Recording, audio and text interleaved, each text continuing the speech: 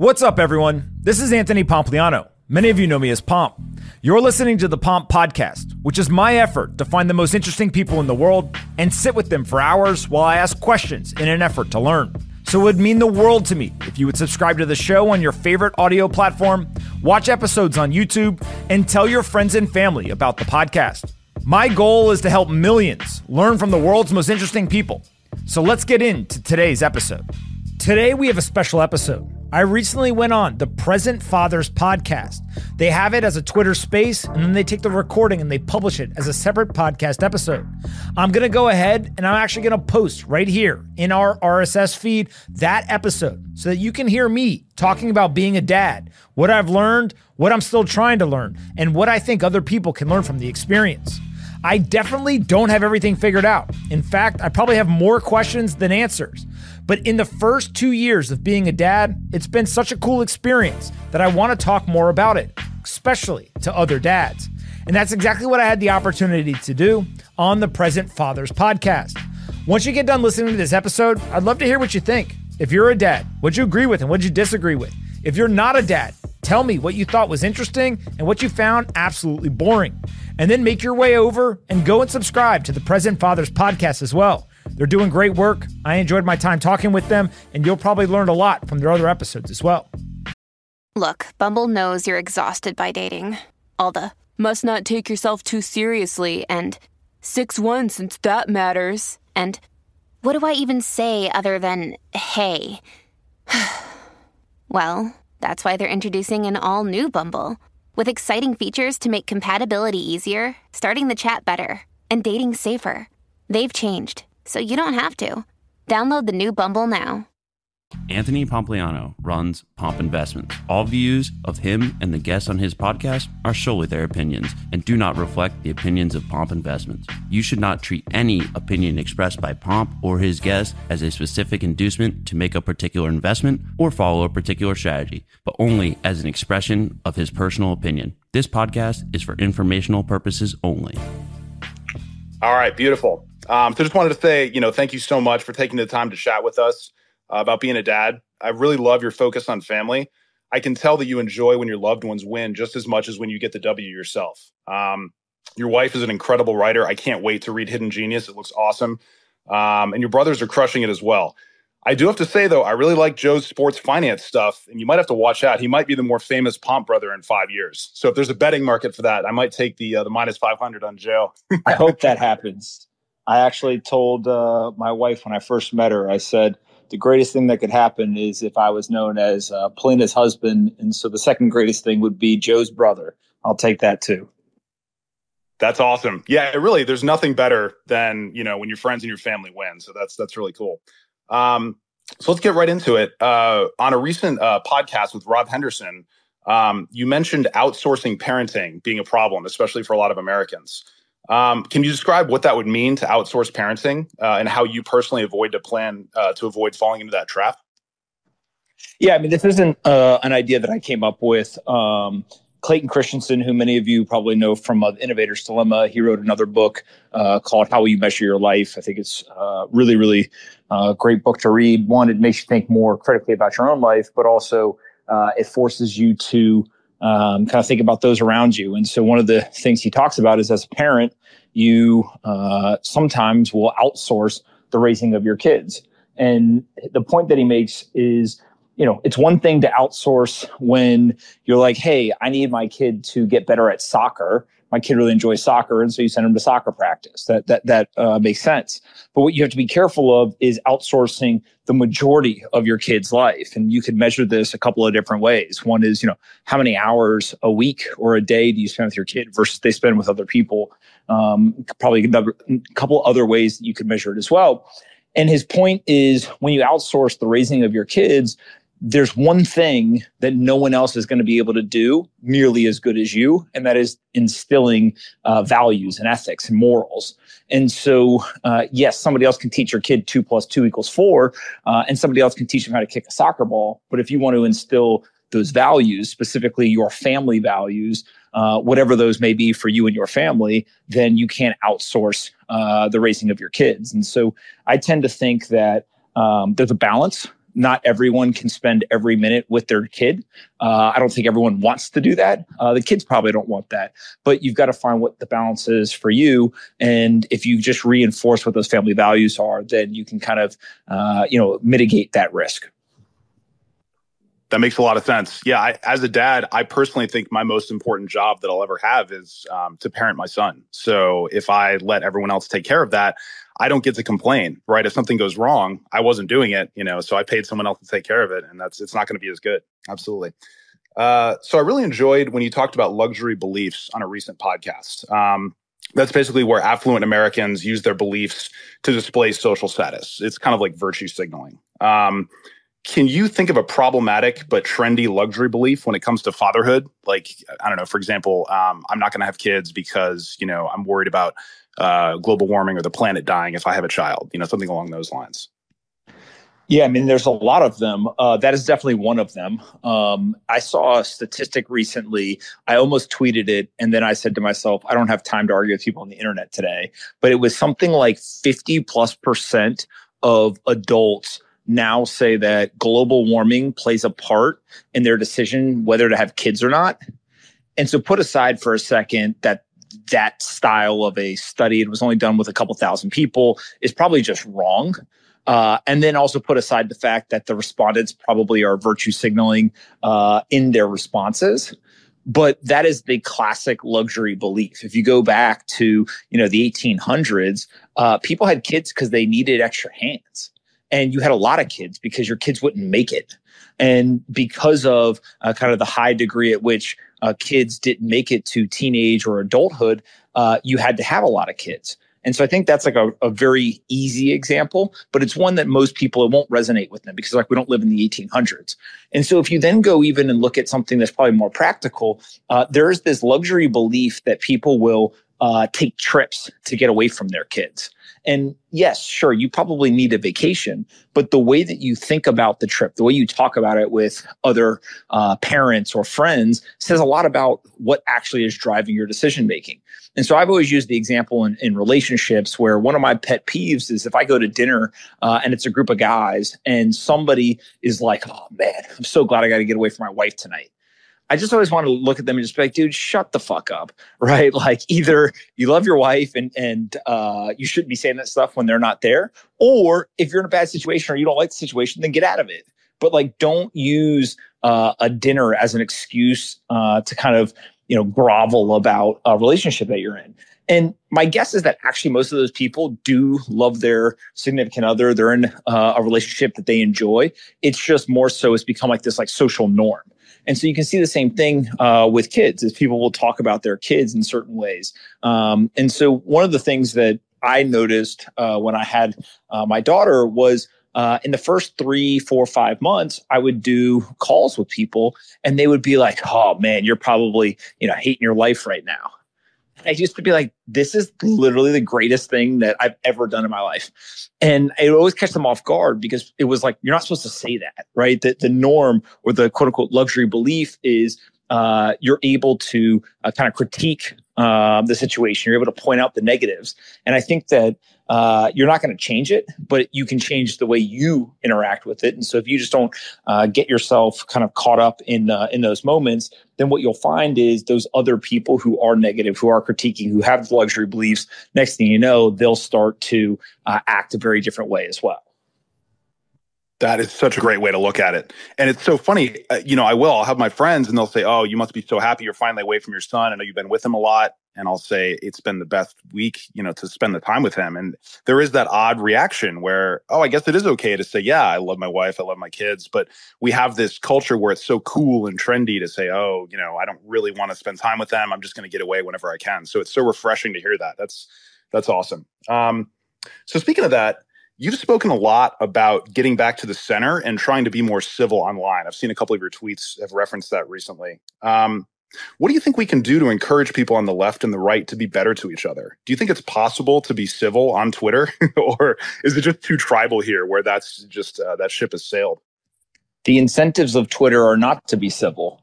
right? If you think about how these algorithms work, they are incentivizing you to be bombastic, to be inflammatory, to be disagreeable with other people. And the more that you can trigger other people, the more viral your content goes. And so you have to understand the game you're playing on the internet. And if you're playing a game where there's an algorithm that is designed to reward you and give you dopamine for actually acting in a way that you may not act offline, then you have to choose to either actively avoid playing the game, or you have to be aware of the fact that you're going to get, quote unquote, radicalized to some degree. Now, when I think about kind of this return to center, I actually think that most people, if you sit them down, agree on more than they disagree on.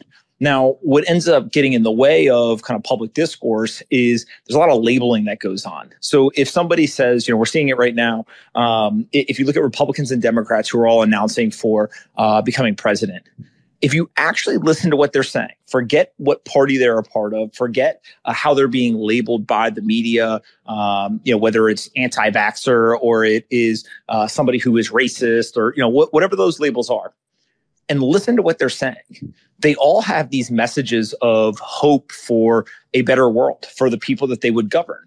Now, they may disagree on some of the details from how to get where we are to kind of that better situation. And that's why we have debates. And that's why we have, people who go out and vote and kind of use their voice to say, I believe in this path better than this other path.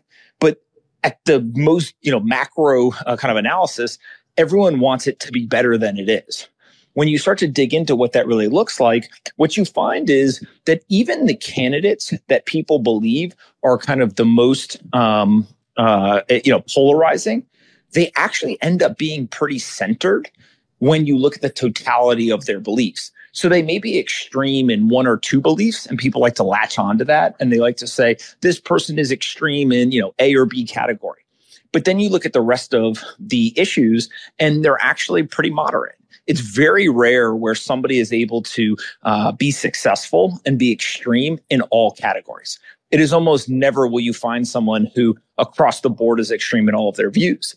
And so what I think that ends up getting at is if you put two people in a room and they have extreme views on the same topic, they'll never see eye to eye, right? They are very, very much in this like disagreeable state. But if you take those same two people and they have extreme views on different topics and you put them in a room, what they will do is they'll end up actually almost kind of negotiating with each other. They'll say, hey, I disagree with you on gun control, but I actually agree with you on this other topic. And so what you do in the kind of the totality of analysis is you find that those two people may have overlap in 80, 90% of the topics. Where they fundamentally disagree is in where they have those extreme views. And it's not that you have to agree on 100% of everything, but it's the recognition that we are all much more aligned than not. And it's actually the algorithms in the media, their entire business models are built on the idea that they have to make you believe that there is polarization, that there is disagreement. Because if all of a sudden everyone woke up tomorrow and said, hey, we agree on 80% of stuff, like let's just get along, those businesses go to zero almost overnight. And so they'll never let that happen. That makes so much sense. So Twitter is not real life. On Twitter, the algorithm wants you to fight with people, literally. And in real life, we're incentivized to find agreement and find accord. I love that. That makes so much sense. So as a dad, my life goals changed significantly when I had my son. I started caring about different things. Can you think of a moment where things shifted for you as a dad and where your life goals maybe took a different trajectory after you had your child? I don't think necessarily that they changed. I think they just expanded. And I'll explain what that means to me, which is some people, have a very specific goal in life and they're driving towards that. They have a kid and they feel like they have to make it a kind of a zero-sum decision.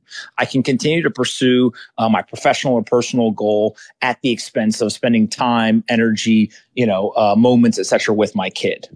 I don't have that. Maybe I'm fortunate enough not to be in that position.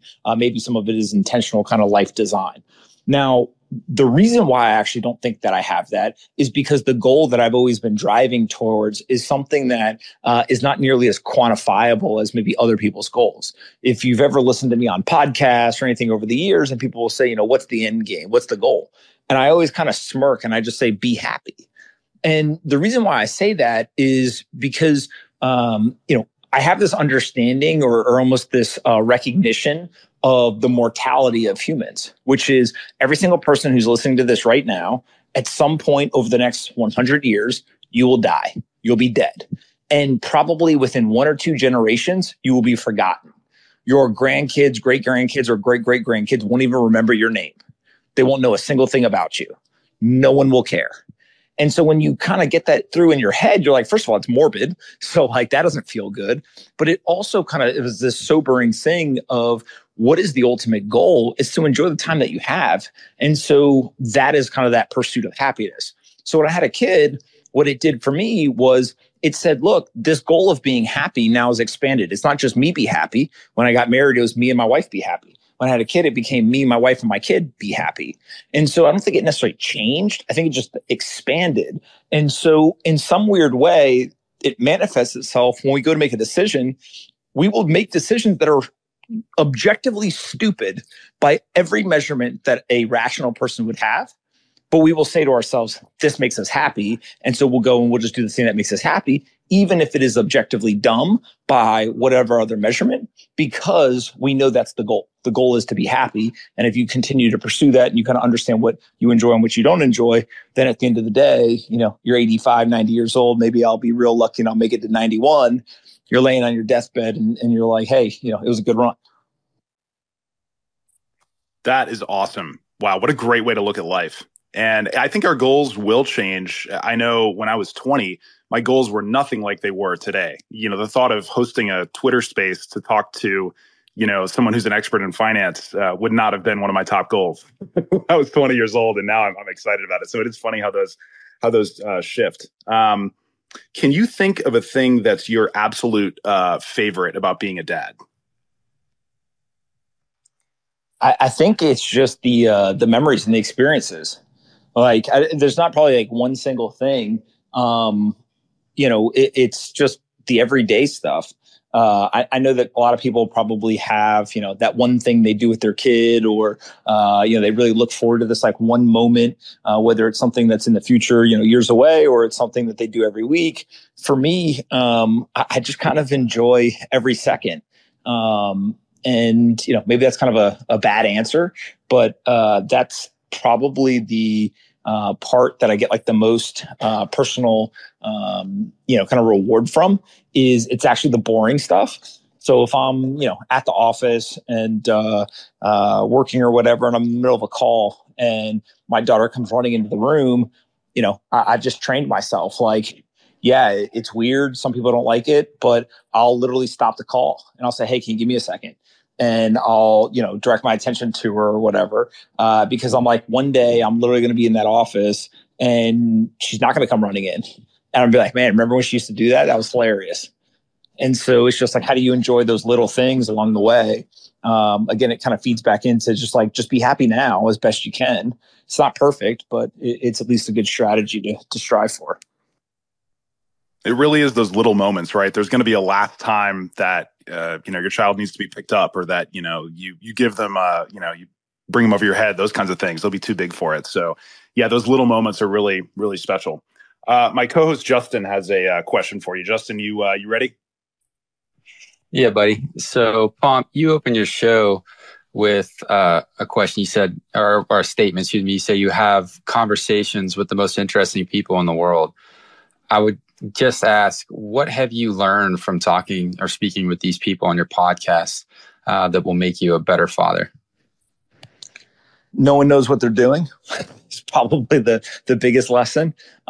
In some ways, it's a scary lesson because it tells us that all the experts, all the people that we look up to, all the people that kind of get accolades and accomplishments and medals and all that type of stuff in our society, both in professional and personal kind of lives, they don't know what they're doing either. They're kind of figuring it out. And so to think that, Elon Musk, who's now kind of become this like controversial figure somehow, or a Jeff Bezos, all the way down to the random person on Twitter, like they all don't know what they're doing. They're figuring it out as they go.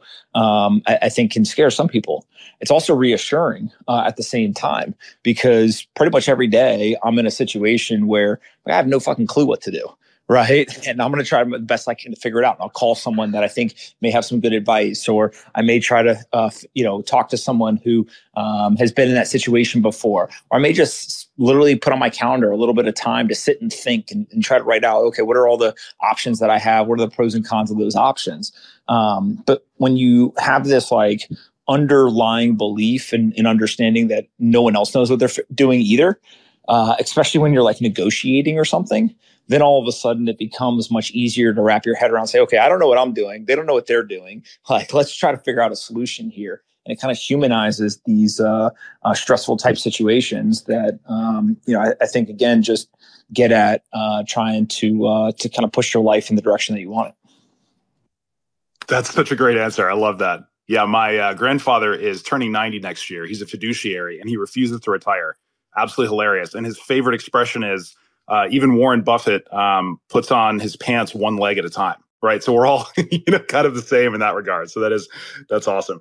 So switching gears a little bit, can you give us maybe a key investment concept that every dad absolutely needs to know? Compounding.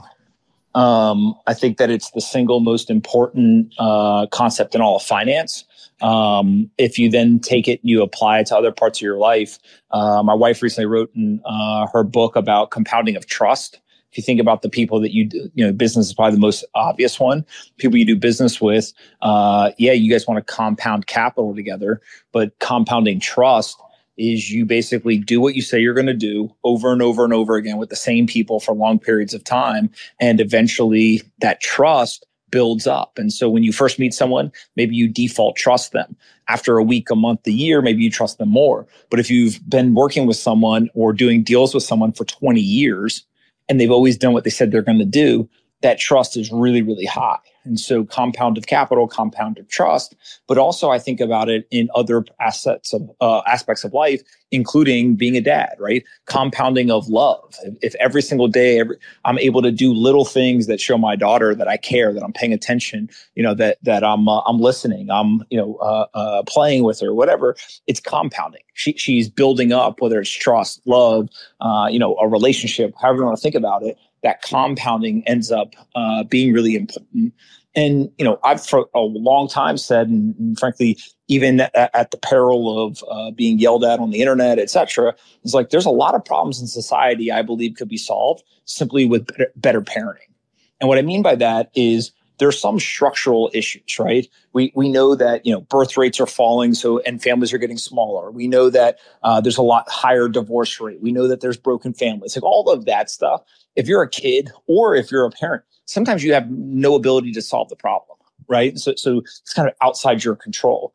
The second thing is that there's a lot of people who are trying to parent their kids, but life gets in the way. And what I mean by that is, we go to the extreme. There's a single mother who's got 3 jobs and literally sees her kid for 30 minutes every single day in between going from one shift to another, and is hoping that they can get some food so that when the kid goes to school tomorrow, they can just grab it and go. Right? That's really hard to kind of put the structure in place of being a parent because life's getting in the way. The circumstances are taking over. But if you're not in one of those two, scenarios, then ultimately, if we had better parenting, whether that is time invested, what you're doing in terms of the quality of the time or the lessons being instilled in kids, how many problems in society would be solved? Right? Could you solve things like gun violence? Could you solve things at this kind of local economic level? I don't know. We haven't seen that kind of experiment really put in place. But I do think that a huge piece of parenting is you're not just parenting your kid. You're actually parenting the next generation that's going to have an impact on the economy and the society that you live in. And so you kind of got to parent like it matters. And it leads to that compounding over time because what you teach that kid, eventually they're going to teach someone else. That is such an incredible answer. Wow. And that's a big thing we talk about in our podcast all the time is intentional parenting and how important it is to, to make that contribution to the next generation. That's awesome. So Brandon, my other co-host, has a question for you. Brandon, if you want to ask Pomp. Yes, please. Thank you. Speaking of looking into the future, how do you imagine the landscape of technology and finance will evolve for our kids' generation? And as a parent, what steps are you taking to prepare your children for this potential future?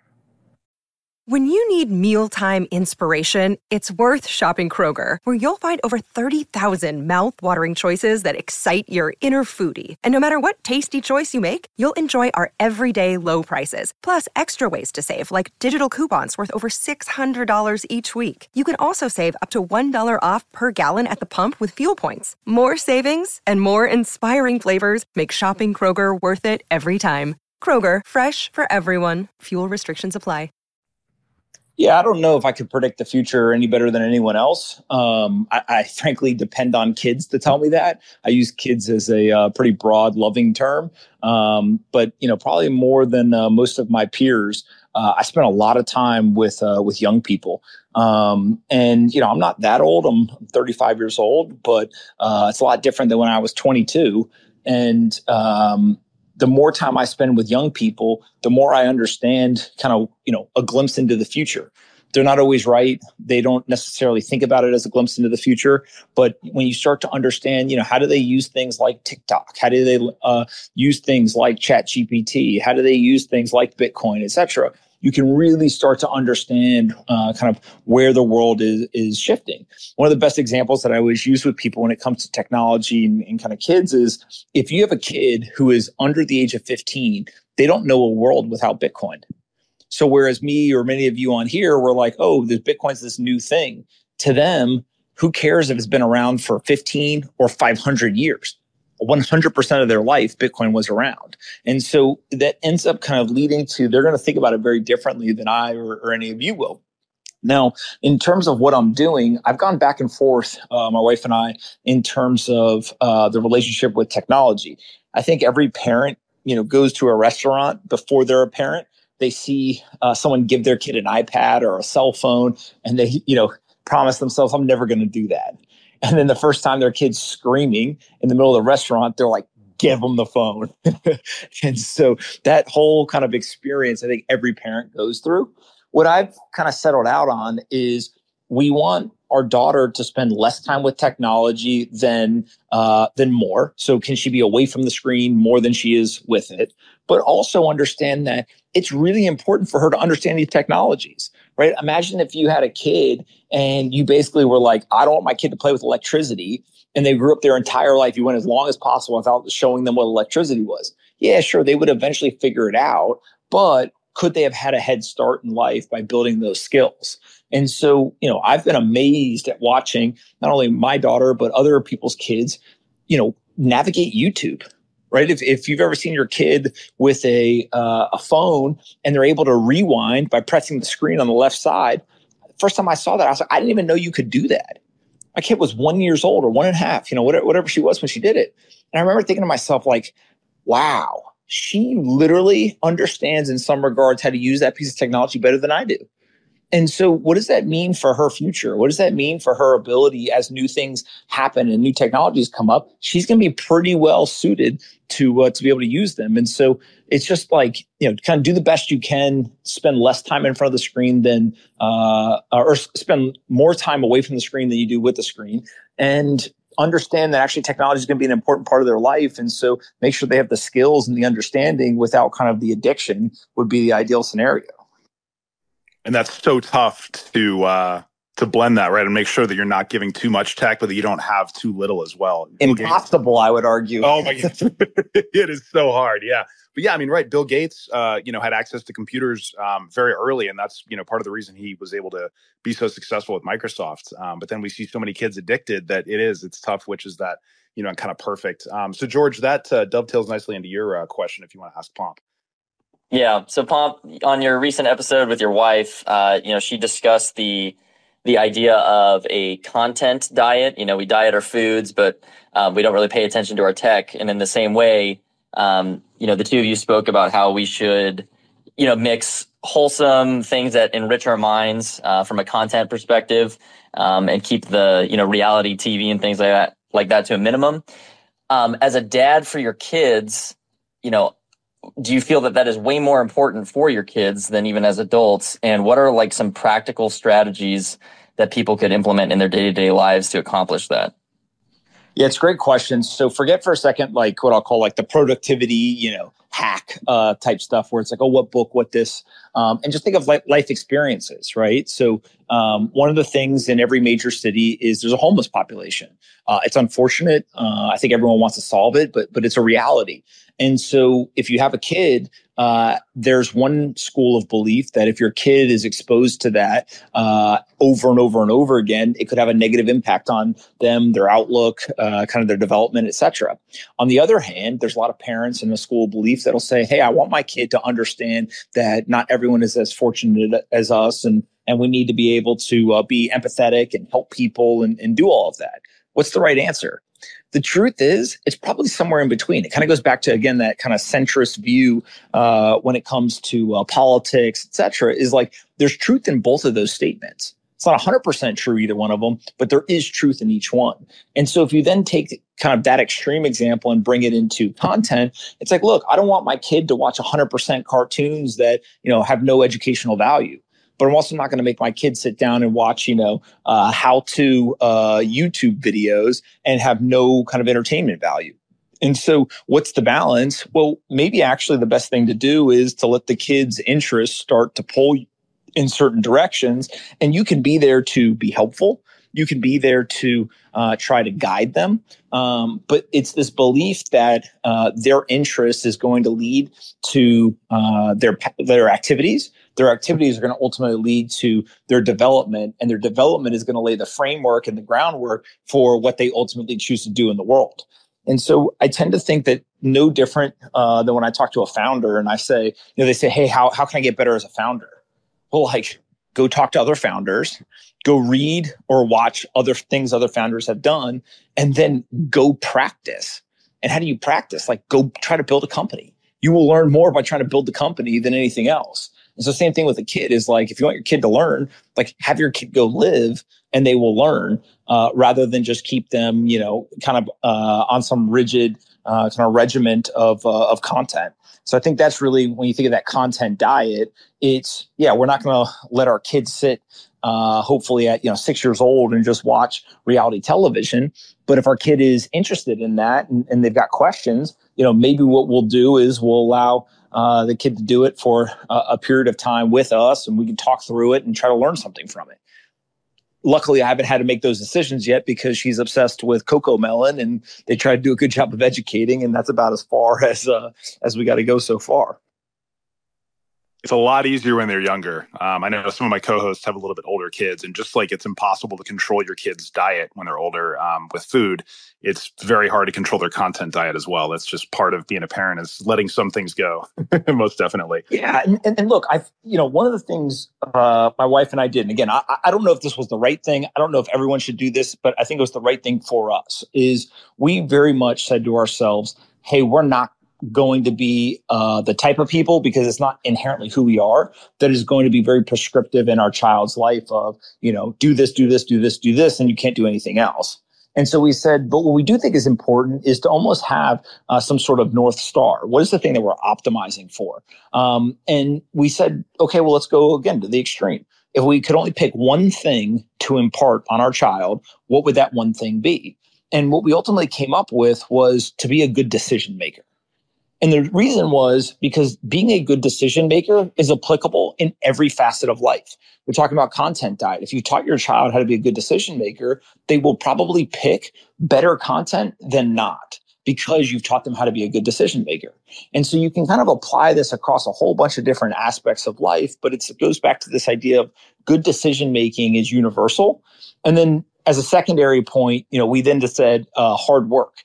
And so if you can teach your kid to be a good decision maker and then work hard at whatever they want to do, they're probably set up for a higher probability of success. And I think content diet, all of that, kind of a subcategory of some of these things that they'll end up kind of figuring out for themselves. That is awesome. I love it. Yeah, definitely. So Justin, you had a question that kind of dovetails with that. Yeah. So Pomp, all the entrepreneurs and all the successful people out in the world, they usually have like a set focused skill set or a few of them. If there's any that you could, pass along to fathers out there that are listening, what would those, I guess, maybe just pick 3 skill sets you would focus on for them to kind of try to hone in on or learn?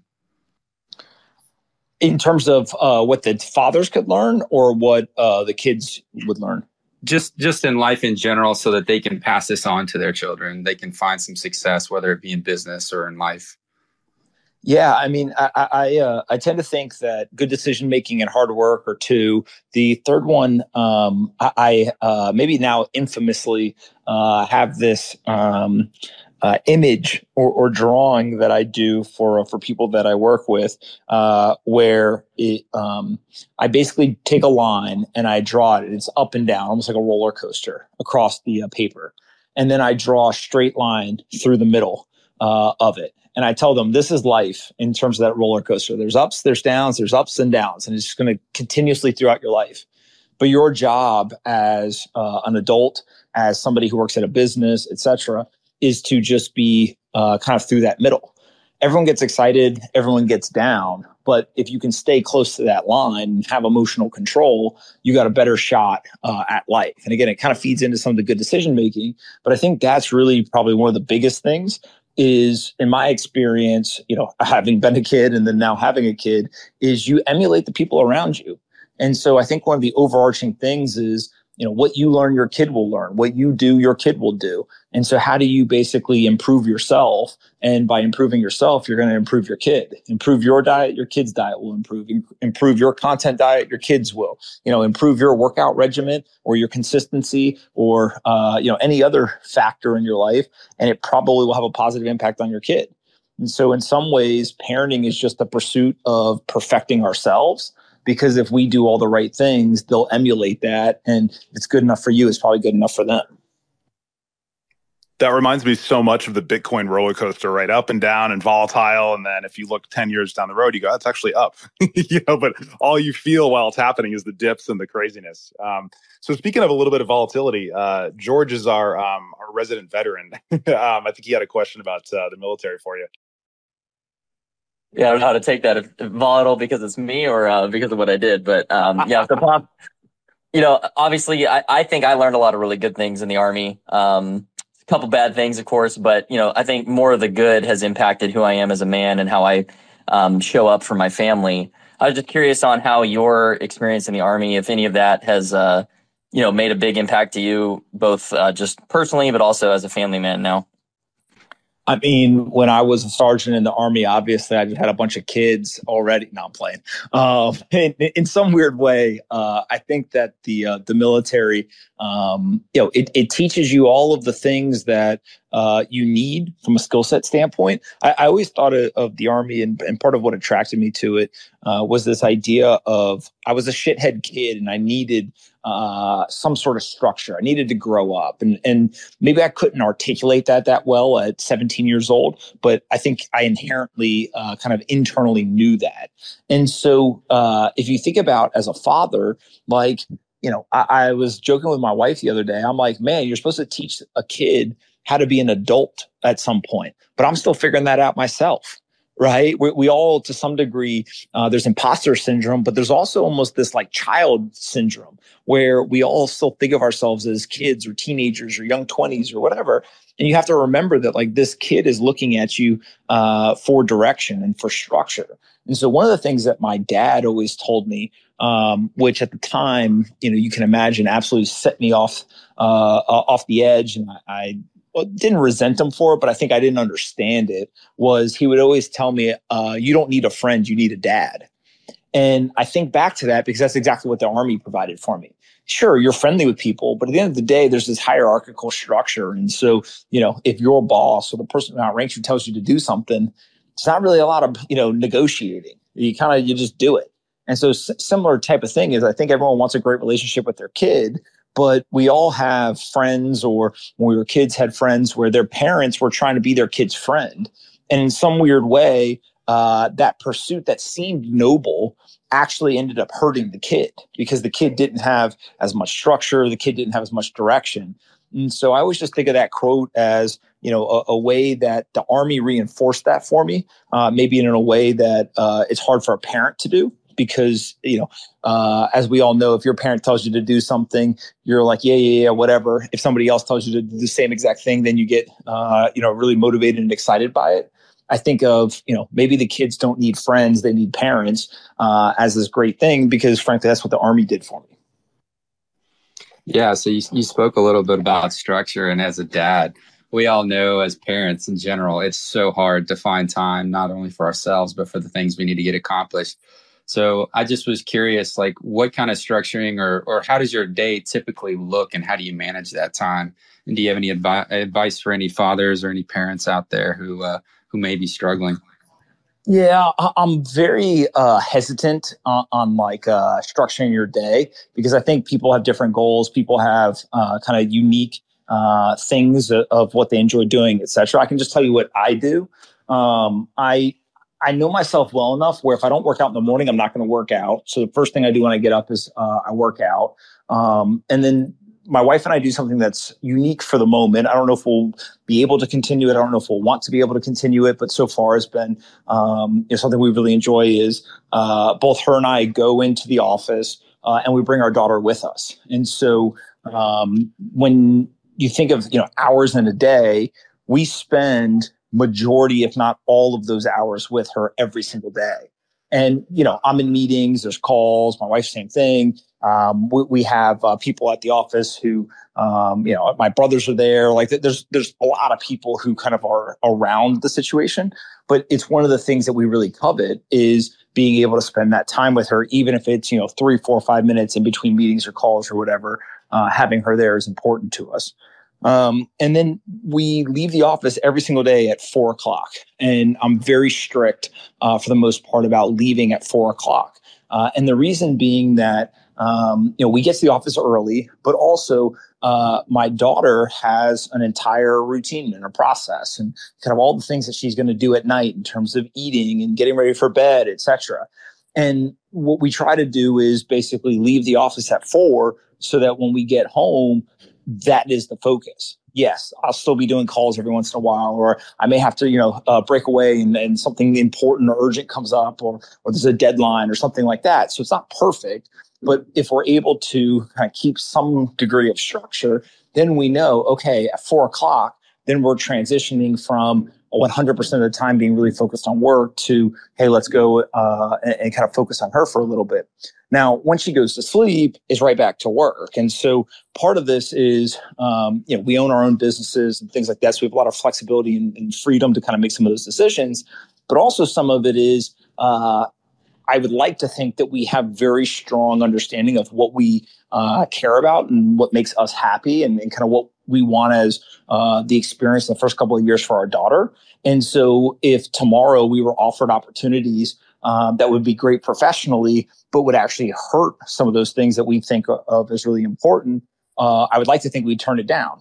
Now, maybe I'm full of shit and, somebody would offer us something or kind of say, hey, go do this. And we would take it immediately. But I don't think that's the case. And so that's been a key piece to structure is really understanding, what are the 2 or 3 things that are important. Spending time with her is important. Then, okay, she comes with us every day rather than, again, kind of outsource, the raising of her like we started the conversation around.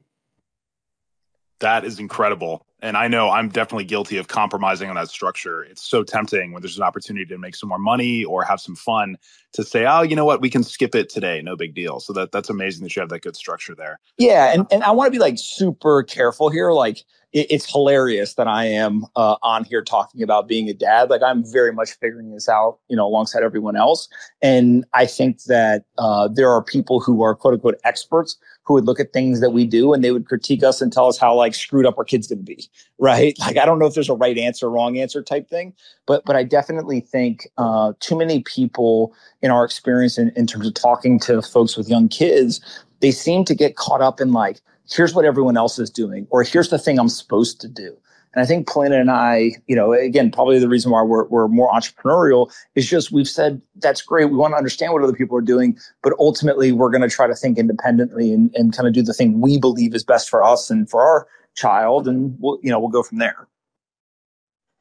Hey, Pompous George. I just wanted to kind of validate you too. I mean, I know you're relatively a new dad and kind of just figuring this out, but I think it's really valuable for someone with a platform like you to kind of just say, hey, look, I'm here and I'm just figuring it out too. Because like you referenced earlier, I think people put others on pedestals and think that they've got this master plan. And in reality, like you said, pretty much every parent is kind of just along for the ride and doing their best. So we just appreciate your transparency about that. Yeah. And look, frankly, I think some of it's out of fear, right? Like no one wants to admit to other people that they don't know what they're doing. But if you ever sit down with like your, really trusted friends, they'll start like asking questions and they'll start saying, well, this is what we're thinking or how we're doing this or whatever. And we've been fortunate that we've had a number of friends who have kids a couple of years ahead of our daughter. And they've been very honest with us to say, look, we did this. And if we could go back, we wouldn't have done that. Sometimes we've actually gone and done the same thing that they had done. Other times we've decided, oh, that was good to understand. We saw their reasoning and we're not going to do that. But I think that's the type of stuff that it's just the more people talk about it, the more people can learn. It is so fitting that a space about fatherhood. We've got a kid in the background. I love that. I'm actually with her alone right now, and she's been pretty well. But I think that she realizes she's been up past her bedtime and is enjoying the fact that I can't do anything about it at the moment. That is awesome. I love that. So we talked about fitness a little bit earlier. Did you allow yourself to get out of shape at all over these past couple of years and get a dad bod? Or have you been able to stay in shape during this whole process? Another day is here, and you're ready for it. What to wear? Check. Breakfast, lunch, and dinner? Check. Planning for what's next and how to save for it? That's where Bank of America can help. For your financial to-dos, Bank of America has experts ready to help get you closer to your goals. Get started at one of our local financial centers or 24/7 in our mobile banking app. Find a location near you at bankofamerica.com/talktous. What would you like the power to do? Mobile banking requires downloading the app and is only available for select devices. Message and data rates may apply. Bank of America NA, member FDIC. Nah, I think it wasn't necessarily intentional as like, oh, I don't want to get out of shape or anything like that. I played football in college, and so I've always pretty much been, athletic and worked out and all of that. But I got to say that most of the reason why I continued to work out after we had our daughter, actually was a combination of things. One was I know that I perform much better in terms of work if I work out. And so, like, yes, my daughter, being around and all that was a driver of behavior. But really, it was, okay, I know I'm not going to get as much sleep, or at least that's what people telling me. So let me try to control everything else I can to really make sure that I'm optimized and can kind of continue to perform at work.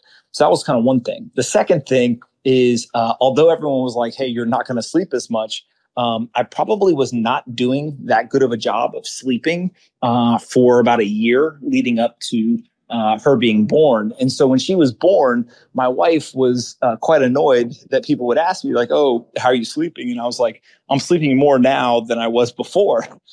And the reason was because very quickly it became obvious when my daughter goes to sleep, if we don't go to sleep, she's getting up regardless. And so if we want to sleep, we better go to sleep now. And so it was this weird thing where part of health is not just working out and, kind of lifting weights or going on a run or whatever. It's also diet, sleep, and other types of things that kind of take care of yourself. And so for me, I was fortunate in that that sleep actually ended up being a huge boost for me.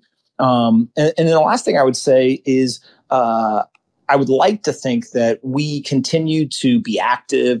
We go on a lot of walks with her, things like that, because we want her to see, look, this is, part of the normal life experience. And if she sees us being active, we believe that she'll likely to be active herself. And so, again, good decision-making, teach good habits early on. You don't have to worry about trying to correct them later. Yeah, that's a beautiful thing because modeling is the best, especially intentional modeling. It's the best way to teach our kids. And That's kind of one of the things that I did for the past decade was, as I had my two children, I had this realization that I needed to fix me before I could ever teach my kids anything. And so by default, I would search and I would read books. And so I challenged myself to read at least one book a week. And I've been doing that for the past 3.5 years. And it's helped tremendously. It's grown me so much, like behavioral psychology and all these different things. So my final question here for you, Pomp, is what 3 books would you personally recommend as your top 3 go-tos for dads who are just trying to get a growth mindset for themselves? I don't know if I have books that are specific to like being a dad, as much as I probably have book suggestions. I definitely have way more than 3, so that might be the hardest part, is picking only 3. But I definitely have a lot of suggestions in terms of just like improving yourself. And I think what you just said, is very aligned with how I've thought about it. Of if I can simply, kind of be the best person I can be, that's going to be a net positive. Marcus Aurelius, Meditations. It's kind of a cliche at this point, but I think the reason why it's been so well received is because it is good, right? It kind of delivers on the promise. I think that's pretty important. And then there's a whole bunch of books that really go around kind of what you're looking for. So I mentioned earlier, Clayton Christensen's How You Measure Your Life. That's really important for a certain period of kind of growth. Once you've done that, though, that book may not be as important to someone, years later. So I think it's hard to suggest specific books to everyone at all times. And it's more so kind of at what point of their life and what they're looking for makes it easier. That makes a lot of sense. Well, Pomp, it sounds like your daughter's giving you a little bit of trouble there. So we do want to wrap up here and be mindful of your time. As a wrap-up question, can you share a story where you were able to be a super dad and maybe really impress your wife? Pomp, did your daughter steal your phone? Yeah, I wish. She's having a blast right now at the fact I can't do anything. In terms of super dad, I don't think there's been any super dad activities. I frankly am just trying to figure it out. But I'll give you guys a funny story. I don't think till I had a child did I realize how dumb my wife thought I was. And so she left our daughter with me, just me and her, for 2 days. And she said to me, hey, okay, come on. And she said to me, hey, I left you an entire sheet on exactly what to do. And so, frankly, I didn't look at it before my wife left, but morning came, I went and I woke up my daughter, I got the sheet, and it was down to the minute. It was like, 8 o'clock, give her milk. 8:05, let her play. 8:10, offer her water. I mean, it was so specific. And I just called her and I said, I appreciate this, but this is ridiculous. You literally think I'm an idiot. And so for the following 2 days, every single 5 or 10 minutes, I would say to our daughter, I'd say, hey, go get your calendar, see what your next activity is. And she eventually, by the end of the 2 days, would go and get the physical piece of paper and bring it over to me and show it to me. As if I was looking at her calendar. So there's been moments like that, which are hilarious, but also insanely ridiculous that I think we'll look back on and really enjoy. All right, Pomp. Well, we want to be mindful of your time and let you get back to your daughter to go be a present father. Thank you so much for your time. I just want to give you one last chance if you have any closing thoughts for everyone. No, just tweet at me whatever insights you guys have. You all are more experienced than me. So DM me, tweet me, whatever ideas or insights you guys got. I'm looking to learn. So send them my way. You got it. Awesome. Thank you so much again. This was incredible. We all learned a lot. And go take care of your daughter. We appreciate it. All right. Bye, guys. Later.